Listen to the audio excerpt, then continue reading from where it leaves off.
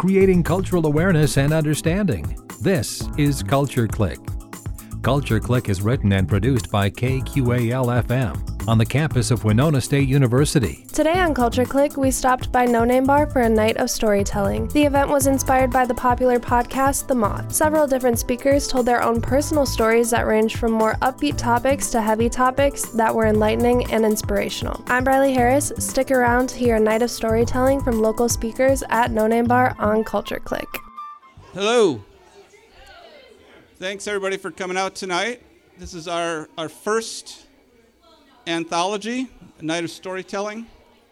Hopefully there'll be more coming up. But just to give you a little bit of background about this, the easiest thing to do to explain this, to explain what you're going to see tonight, is to ask people if they're familiar with the Moth radio program or podcast.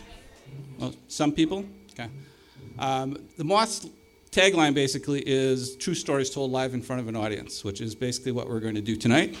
I should say at the beginning that we have no affiliation with the Moth. Other than that, they serve as my inspiration. The Moth radio program is on National Public Radio on the weekends, and it's my favorite hour of the week to listen to the radio and to hear stories being told. So I decided that that'd be kind of a cool thing to do in Winona. If we could have it in Winona, do a little local program similar to that, it'd be kind of neat to do. So I had that idea, and I thought the No Name Bar here would be the perfect venue for it. So I was down here one night to see a band, and I approached Cindy and Brian, the owners of the bar, about my idea, and they were very enthused about hosting this with me. And I thought, oh, shit, now I have to actually do this thing. And I'd like to thank them, especially Cindy did a lot of work with, she did the posters, she did all the event planning, so she did a lot of work there, promotion.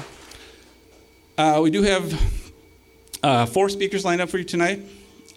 We had 5, but one person couldn't be here. So, plus, as the host, I feel obligated that I might have to contribute as well. So, you might hear a story from me later on. But we may have some time at the end of the evening. So, if anybody feels inclined that you would like to do this, or as the night progresses and you hear what some other people are saying, and you've had another drink or two, there's a picture down at the end of the bar, at the far end of the bar, with some slips of paper. If you want to put your name on a slip and put it in there, we'll draw a name or two at the end, and bring some other people up here maybe. So, and I think that's the extent of my introduction. So, without further ado, I'm going to introduce our first speaker tonight, who is the one person that I didn't know. We put out a call for submissions, and a few people I knew talked to me. And then I got an email out of the blue from someone who wanted to be part of this. And so please welcome Kelly Kirby.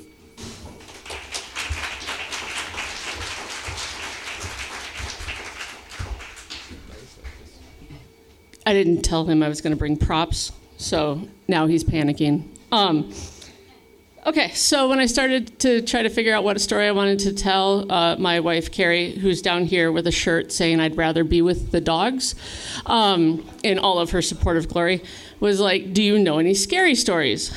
And I said, I was searching my brain. I'm like, I don't know, I don't have any ghost stories. I've never had an encounter with a mass murdering psychopath. Thank you. And all I could think was when I saw Silence of the Lambs when I was 12 and then didn't sleep for a week, that was the scariest moment of my life. But then I got to start thinking about like Halloween costumes. And again, my stories kind of revolve around baseball. So when I was younger, my favorite costume ever was I went dressed as an actual baseball.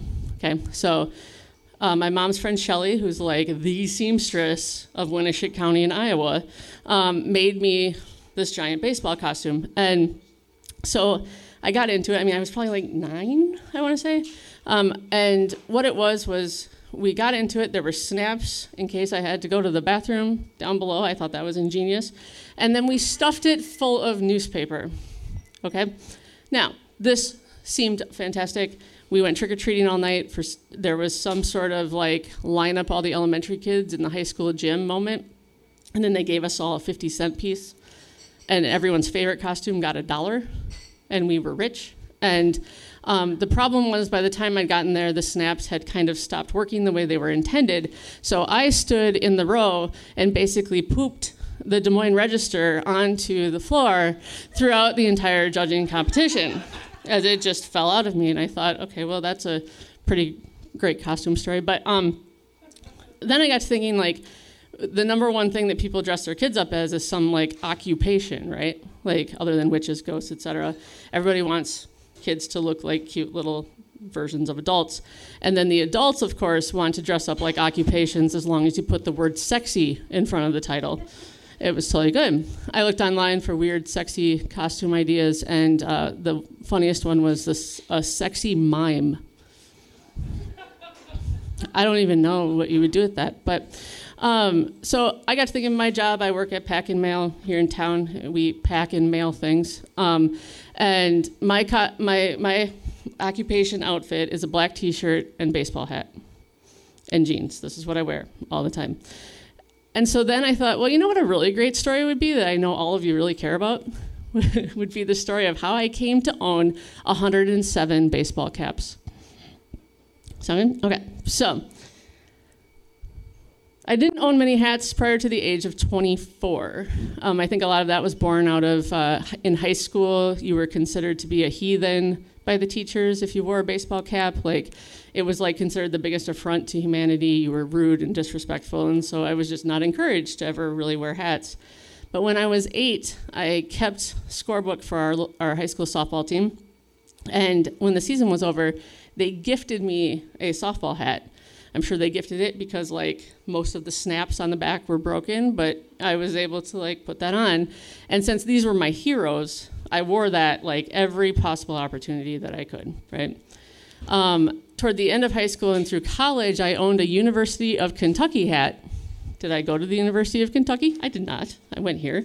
Do I know anyone that went to the University of Kentucky? I didn't. I don't really remember how I got that hat, but it's in, like, all of my college pictures. And then when I graduated, I went to Normal, Illinois, which sounds like a cool place, and I bought, so this is where the props come in, okay? So I bought a Cubs hat. I don't know if you remember 2003 for the Cubs. It was awful and a freaking nightmare, right? But I thought, what would make that better than buying a hat that's 3 sizes too small and gives me a migraine every time I put it on? That will definitely impact the Bartman game. So this is what I bought. Now, I can hardly stretch this over my head, and this is exactly how it fit when I wore it in 2003 and got nightmares from it, okay? So those were my 3 primary hats prior to marrying my wife. The thing was that I didn't really consider owning other hats, but then I started playing slow pitch softball, as all lesbians are required to do, and I made a 15-year career out of playing slow pitch softball, and I wore the same hat for literally every game. It started off as a navy blue Twins hat. It ended as a gray, dirt, sweat, sanded, stained hat that my wife made me throw away, or else I would probably put that gross thing on my head. The cool thing about the hat was that it like formed perfectly, you know, it just molded beautifully to my head, so I wore it all the time. And Carrie thought that maybe I should get a Cubs hat that actually fit. So now I have 2 hats, right? So in 2008, I went through probably the greatest depression I think I've ever had for most of the year. And this culminated in a suicide attempt in October. And my therapist, I had promised her like the day before that nothing was going to happen. And having been a therapist myself now, I'm sure that she was fairly panicked for the majority of like the next 2 days. And so she scheduled me an appointment for like 9 a.m. the morning after that Sunday when she was really concerned. And I thankfully did not, obviously, commit suicide, but I woke up the next day, I was lost, confused, blank, everything. And so I thought to myself, I'm not going to give her anything to work with today. I don't want to be vulnerable. And my solution to being vulnerable was to put on my Minnesota Twins hat and wear it to therapy. and I never went to therapy hatless again. In 2014, so 6 years later, I was hospitalized for a major depressive episode. And while I was in during the World Series between the Kansas City Royals and the San Francisco Giants, so I wore my Royals hat on the ward the whole time that I was there for about 8 days. And at one point, I convinced everyone else that was there with me to have a World Series viewing party, even though I promise you I was the only baseball fan up there. Okay, we had popcorn, we had candy, we had it was this very weird but wonderful moment, I think, for about 3 hours together. And I actually thought to myself that would this have happened if I had not worn a Kansas City Royals hat and convinced everyone that I was a Royals fan totally accidentally?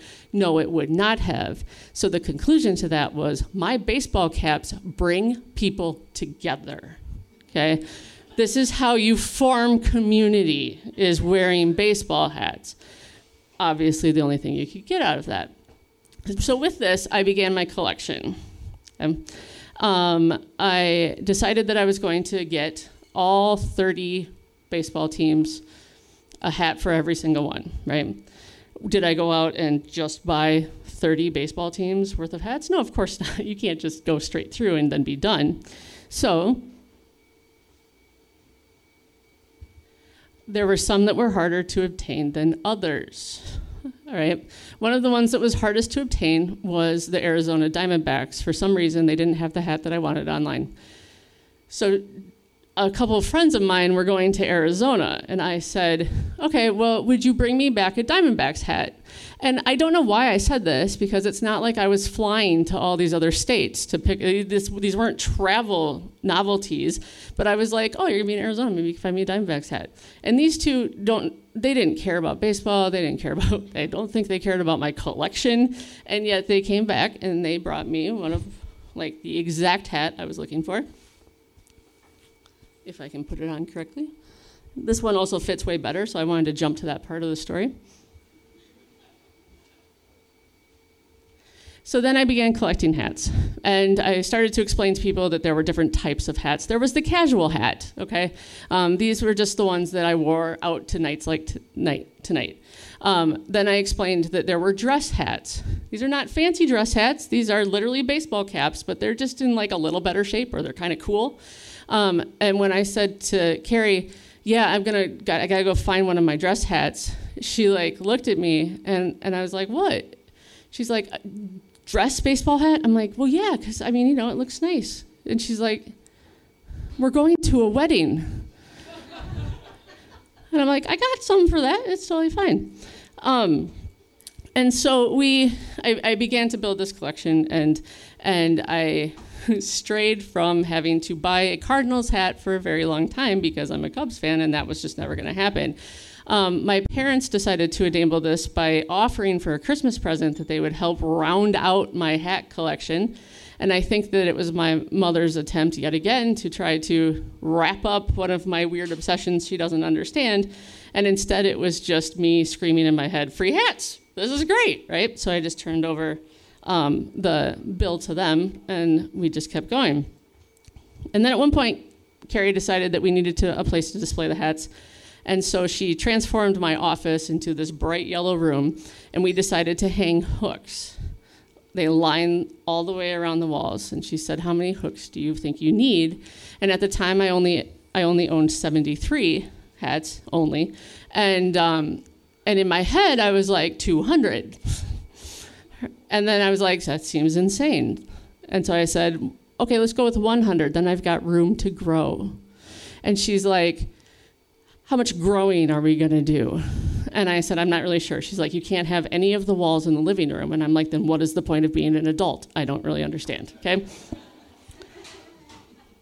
I also want to mention that I have a giant head, and my hair is very thick, okay? And, we talk a lot about how the media and clothing companies body shame people, but let me tell you, they don't make really great hats for people with big heads and a lot of hair. And I finally found the specific type of hat that worked for big-headed, thick-haired, middle-aged lesbians, which I'm sure is a booming demographic in the hat collection, okay? And so, it was just like, it kind of just kept going, and it was enabled by all of these people who thought that having hats was great. So I now own hats for all of the Cubs minor league franchises. I don't know how many Cubs fans can tell you all of the minor league franchises that they have. One of them is the Myrtle Beach Pelicans, right? I think they have the greatest things in the world, and also I hope they have a fight song that is Go Go Mighty Pelicans, because I would like to learn it, and if they don't have one, I will write it. So, Pelicans are awesome, all right? But the cardinal problem still existed. So one of the things about Winona that's just amazing and fantastic is, as customers at Pack and Mail, we are often treated like we are trying to match kidney donors versus send Halloween candy across the state, all right? People love coming in there. They adore us for some reason. They think that we're wonderful. And my hats are kind of like a conversation starter.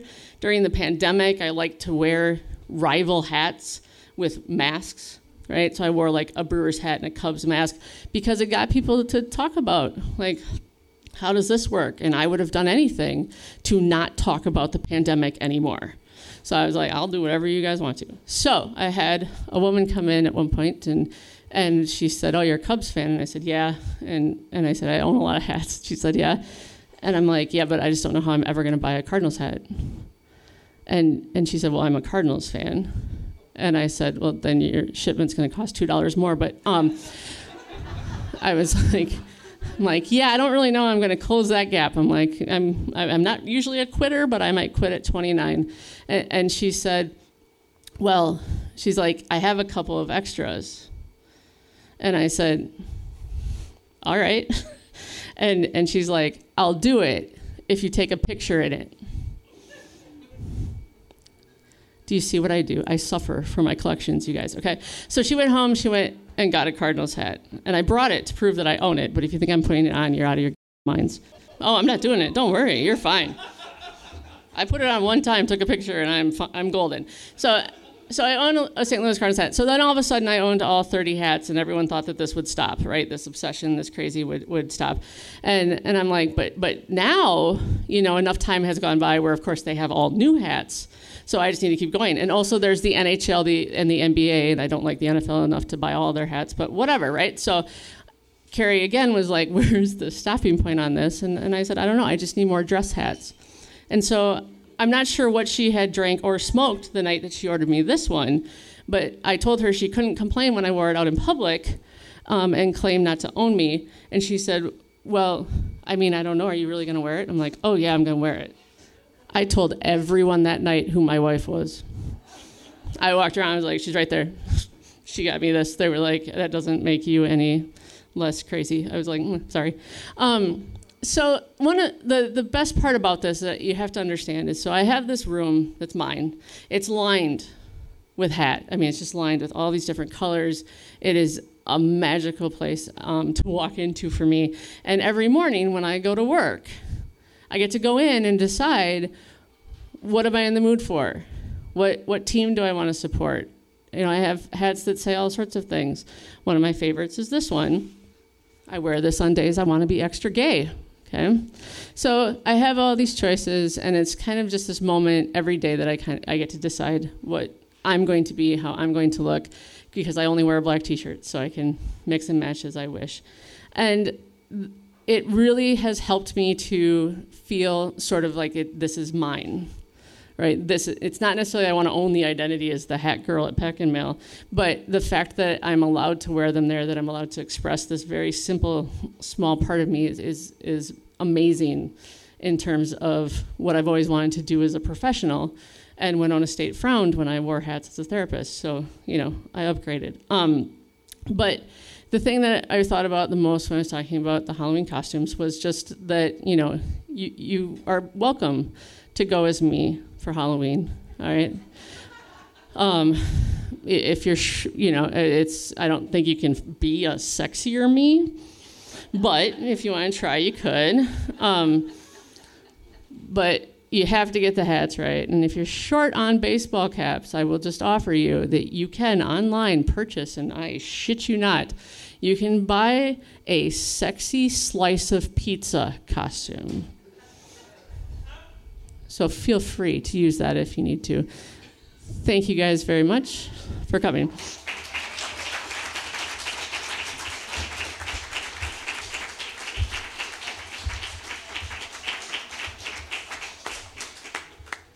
Thanks, Kelly. It was great. I think my favorite hat, I have an Isotopes hat. Yes. A friend of mine gave me when it was, but it was before the Albuquerque. It was when it was the Simpsons, the Springfield Isotopes. It struck me for some reason when I was sitting down, that when I did my introduction earlier, I forgot to introduce myself. And I think at least half of you know me, but in case you don't, my name is Daryl. I'm the owner of Chapter 2 Books down the street.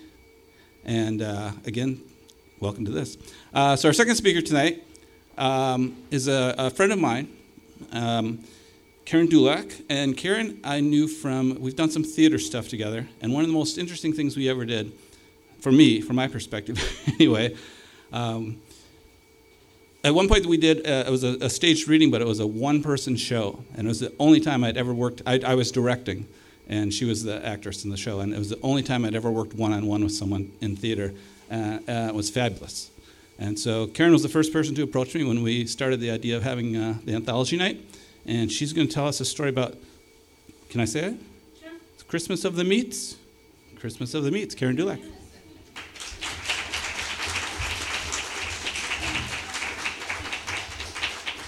You're listening to Culture Click on 89.5 KQAL. Do you love podcasts but crave local content? Well, now you can keep it local with KQAL Podcasts on KQAL.org. Hear interviews with Minnesota bands, artists, chefs, comedians, historians, community leaders, and more. KQAL Podcasts, keeping it local on KQAL.org.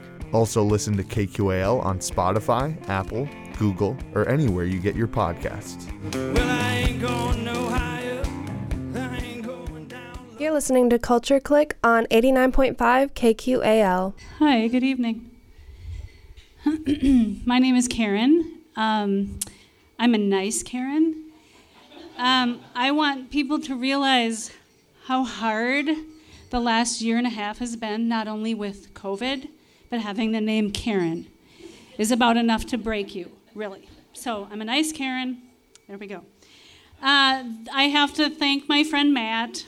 Matt loves this story so much, and he has begged me to tell it publicly. And I've told it to a lot of people. And the other night, my husband was talking to my sister-in-law on the phone, and he said, Karen's going to do this storytelling thing. And she said, oh, well, what's she telling a story about? And I sat and listened to my husband tell the whole story really well. Like, really, we could switch halfway through, and he could come up and finish it, I think. And I thought, I think I'm good to go if Joe knows this story by heart, and I kind of know this story by heart. So thank you, Matt, because you were the one that always pushed me to tell the Christmas of the Meats story. So if you will all be kind and go back with me in time, I had to do a little bit of research about weather, because we're going to go back to the year 2006. And it was a year that we decided that my family was going to visit Winona for the Christmas holiday. So that includes my mother and my father, who had been divorced for 31 years, and my brother, and the three of them were going to drive 5 hours to my house for Christmas Eve. And so I asked my brother, what do you remember about that day specifically? Anything interesting or anything I should know? No. And when I told him a little more about my story, he said, I don't really remember any of that. And it lives like so infamously in my brain. But anyway, so they traveled to Winona in the afternoon of December 24th, 2006. Now, backing up a little bit, the night before, my dad had been at the VFW. My dad was the kind of guy who could befriend people very easily. and always offered to help people out if they needed a little help. Not necessarily for the family, but always for other people. He was very helpful. So the night before they were on their way to Winona, my dad met this man who he'd never met before. And the man told my dad, I have this half a side of beef that I need to get to Burnsville, Minnesota. And my dad said, you want to know what? I'm going through the Twin Cities tomorrow. I'm going to bring your half a side of beef with me to Winona, Minnesota. So with that settled, my mother, my father, and my brother all headed to Winona on the 24th of December. Now, they arrived, I think early afternoon that day. And the first thing out of my dad's mouth was, Karen, I got stuff we got to put in your freezer. And I said, what do you got, Dad? He's like, well, I got about a half a side of beef in the back of the trunk. And I said, Dad, my freezer is the size of a postage stamp. It's attached to my refrigerator, and it's full. And he said, we've kind of got a problem. And I said, yeah, we've got a problem. Well, any of your neighbors home? Could I put my beef in the... Because you see, when he stopped in Burnsville earlier that day and knocked on the door at this man's house that he'd never met, that had been given this meat, from this guy the night before that my dad had never met before that night, the guy wasn't home, so the meat traveled with them, with all the packages and the luggage in the back of the trunk. So I said, Gal, I don't know what we're going to do because we've got a half a side of beef in your truck, and it's 46 degrees outside. Well, let's bury it in the snow in the front yard. That's a good idea. So my son, my brother, my dad, I think I went outside, and we tried to find enough snow to bury this container of meat that had come 5 hours across the state of Minnesota. And you got to realize 46 degrees in December meant that whatever snow we had, there wasn't much left. And so we might have gathered like 3 or 4 cups of snow. I remember my son thinking it was really fun to gather as much snow as we could find to try to get this thing buried so if an animal came, they might not find it out in the yard. So we finally, after packing all this snow around this meat, we went back in the house and we tried to begin our Christmas celebration. And it wasn't too long before my dad said, that's just not going to work. That's just not going to work. We can't leave that meat out in the front yard like that.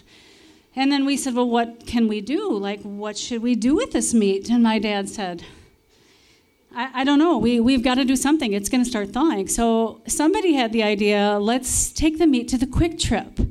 Someone at Quick Trip will probably put our meat in a freezer for us. So I don't even remember if I went along. We went up to the corner of Broadway and Baker to that Quick Trip. And they explained the situation. We have a half a side of beef. We have a freezer that's the size of a postage stamp. We don't have anywhere to put this meat, and it's thawing, and this guy in Burnsville needs the meat, but he wasn't home, and it was just like... And whoever that nice person was working that afternoon said, well, we can probably put it in our cooler, but not the freezer.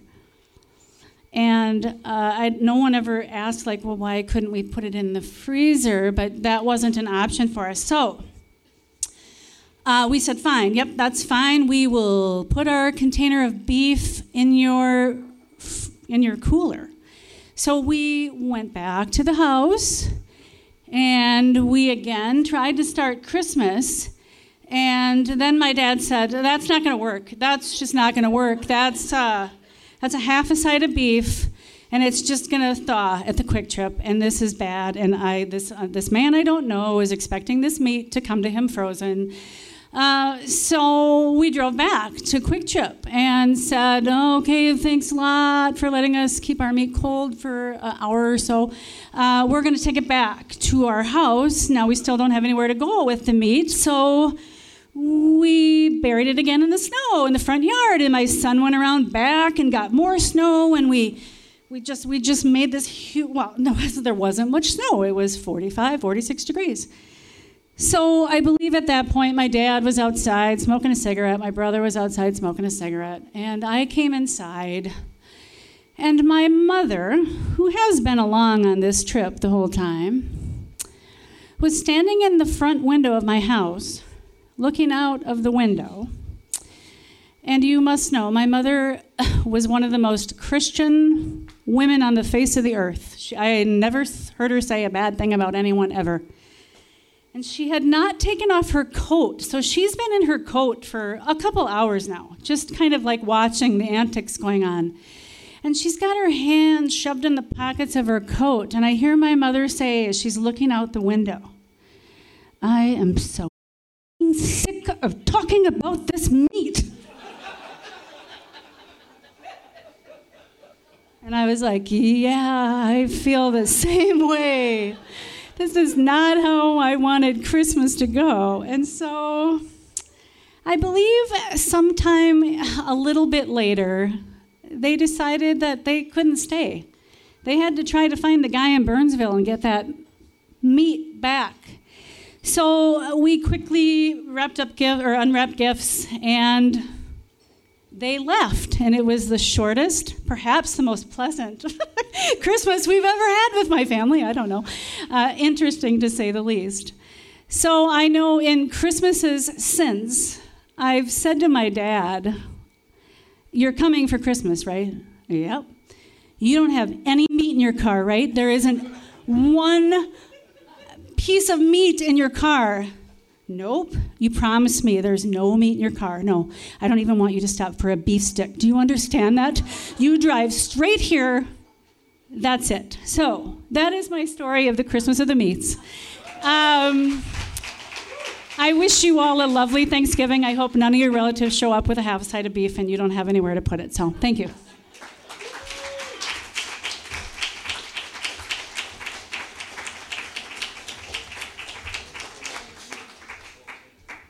Thank you, Karen. I did mention earlier that we are having the opportunity to put your name into a little hat or a little picture back there. Do we have any names in there at this point, Cindy? No? All right. Well, there's still time. And also, I would also like to my idea behind doing this event was to not just do it as a one-time thing, but to do this regularly. So even if you don't feel like you need to do this tonight, we're hopefully going to do another one of these maybe 3 months down the road. So hopefully kind of on a quarterly basis. Turnout's been great. Make sure you're buying some drinks, support the bar, tip the bartenders. All right. So our next speaker is Ben Strand. You want to come on up, Ben? I know Ben is the, I know Ben from he's the coordinator. I'm not sure what your actual title is, Ben, but he works for the Main Street program in downtown Winona.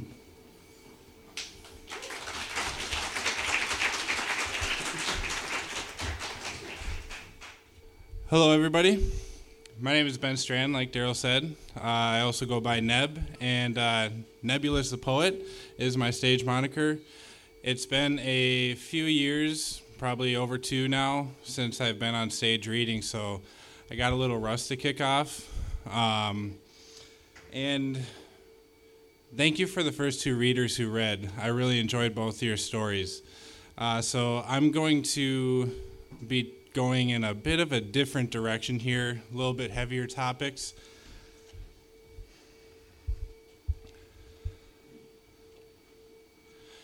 There's 2 things I fear most in life. It's sudden, unexpected death and forgetting things that you know you should remember. So I've been writing since 2010. I was in high school at the time. A new album had dropped by Lupe Fiasco called Lasers. There's a song on the album called Never Forget You.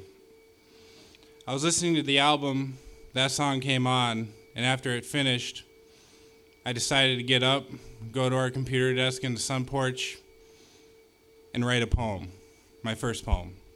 Most of my writing since then has been centered on a few topics: death, grief, and motherhood. I lost my mom to cancer when I was 13 years old. she was 47. My brother and sister were 9 and 11 each. The impact that had on our lives was profound, particularly for me because I was the oldest of all the siblings, and my dad worked a full-time job. So being in middle school at the time, I knew I had to take on more responsibilities to help raise my younger siblings while my dad was at work. To this day, I've never lost someone in a sudden or unexpected way. Everyone close to me that I've lost in my life, we've been able to prepare for. My mom, my grandparents, my uncle, we all knew when their time came. My parents were up front with me and my siblings about my mother's situation when they approached us at the kitchen table in 2004. They told us that she had become very sick and that she had maybe 6 months to live. She ended up living for 3.5 more years, but even that 6 months at that age was hard. However, being able to reflect on that in my writing and my time since then, I take solace in the fact knowing that there's comfort knowing that you can prepare for a death, that you have a heads up about it. That death and that experiences since then and how it's helped me grow since has been profound. However, in my writing and my poetry and my time on stage, reading it and performing it, I've realized over the last few years that there's one significant aspect, life event of mine that I haven't focused on. In the summer of 2009, I got really sick unexpectedly. My fever was 102, 103. They had no idea what was going on. And the last thing that I remember while being sick was sitting in our basement in the jacuzzi. Bathtub full, jacuzzi jets running on full blast. My feet right next to them. Because my feet were absolutely killing me. It wasn't the fever that got me, it was my feet. It felt like there were thousands of needles being stuffed into them every second. And that's the last thing I remember. This is where I believe, where I feel that my fear of unexpected death and forgetting things I know I should remember come from. I just finished playing video games downstairs, and I went upstairs to lay on the couch, watch some TV with my younger brother. My dad and stepmom were away packing things up at her house, getting her ready to move into our place. My brother, I've been told, was extremely brave because while laying on the couch, I blacked out and had a seizure. I woke up 30 hours later from consciousness, didn't know where I was, didn't know why I was there. I was lost in a haze, the gray walls of a hospital, and a doctor's head looming over my head. How's it going? You're back from consciousness. Do you remember your name? I told him Ben. Do you know where you are? I told him I was in a hospital. Right after I said that, my stepbrother and stepsister walked into the room. My doctor looked at them and then looked back at me and asked if I knew who they were. I couldn't give them a name. I couldn't put a name to their faces. It was tough. I was in the hospital for a week. I had 6 grand mal seizures in that time. Doctors don't know why, and they couldn't officially diagnose me with epilepsy. Fast forward a few weeks, I'm out of the hospital. I'm at a baseball park watching a baseball game. And I remember begging and pleading to my coach and my parents to let me play. They wouldn't let me because I was still recovering. But the only thing I remember in that time frame from being hospitalized till then was begging and pleading to be able to play a sport that I love. The biggest thing that came out of that in the weeks passing was that I started to realize I don't remember much of my 9th grade year. This is 2008, 2009. I was hospitalized in the summer of 2009.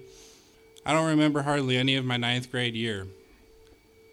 I don't remember the school dances, the all-night lockout, my stepsister's graduation party, a cruise that we took on Lake Minnetonka, and a few family trips we took up north like we do every summer. My dad eventually sat me down and he told me a few things. He told me that the doctor said I was lucky I didn't end up dead or permanently brain damaged. That if my brother wasn't there to call the ambulance when I had that first seizure, who knows what would have happened. Having known that, and having been through watching my mom battle cancer for 3.5 years, my dad said that that was the scariest experience of his life, the scariest week of his life.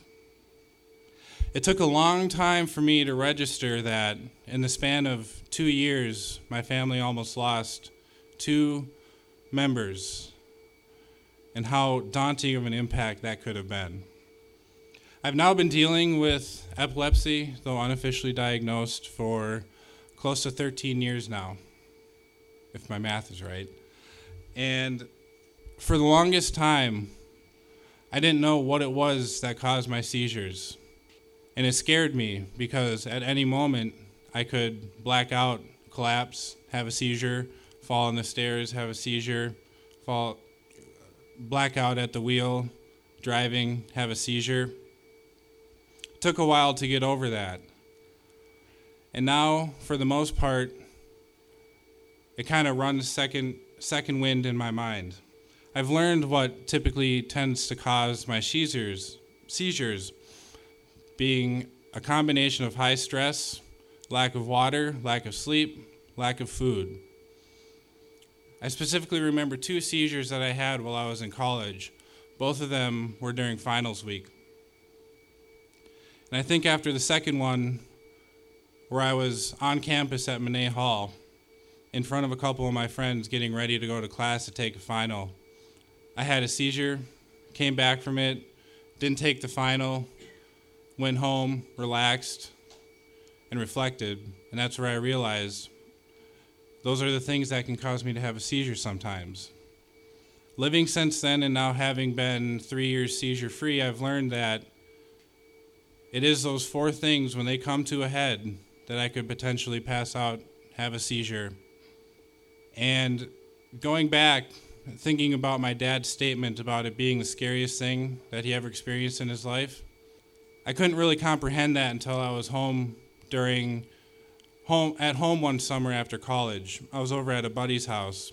We were hanging out in the basement playing some video games. His older brother was with us, sitting on the bed, texting his buddies.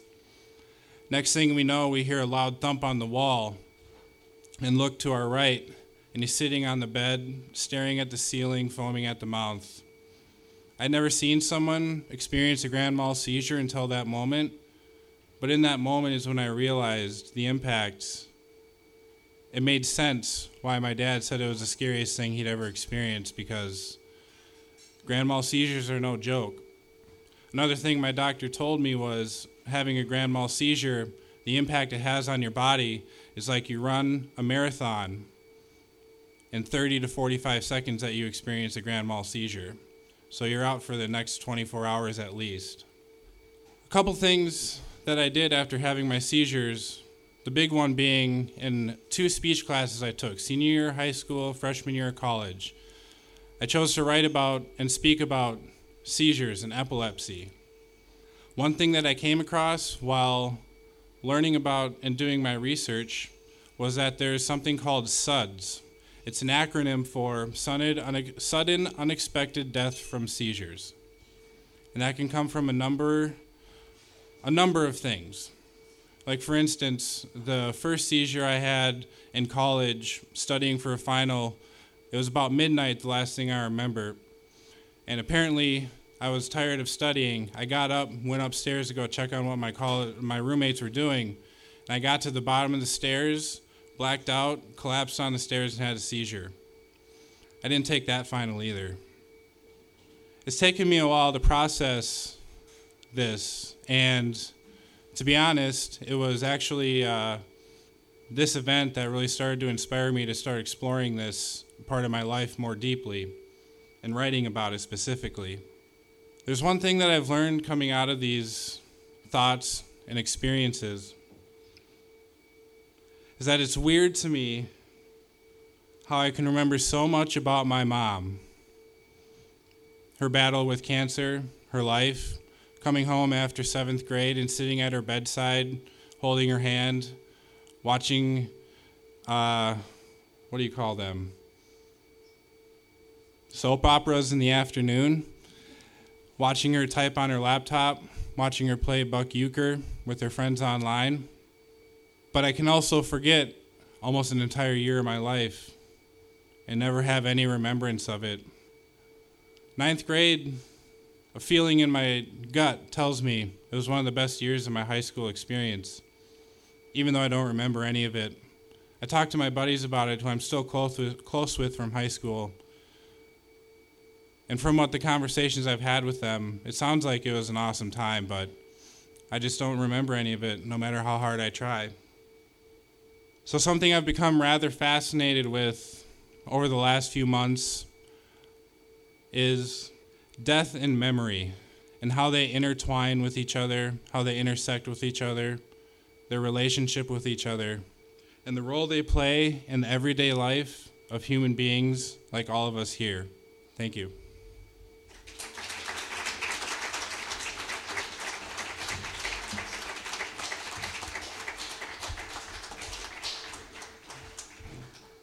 One of the things I really appreciate about The Moth, which, again, my inspiration for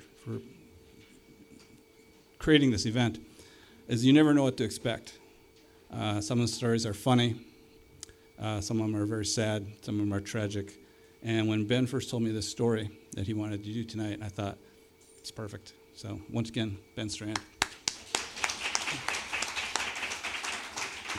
Thanks again to everyone that participated in a night of storytelling at No Name Bar for sharing their personal stories today on Culture Click. To keep up on all things Winona and the surrounding area, tune into Culture Click Thursdays at 12:30 right here on 89.5 KQAL. I'm Bradley Harris. Tune in next week to hear part 2 of a night of storytelling at No Name Bar. Creating cultural awareness and understanding. You've been listening to Culture Click. Support for Culture Click is made possible by the Minnesota Arts and Cultural Heritage Fund. Culture Click is produced by KQAL-FM on the campus of Winona State University. For more information, look us up on the web at kqal.org. And thanks for listening to Culture Click.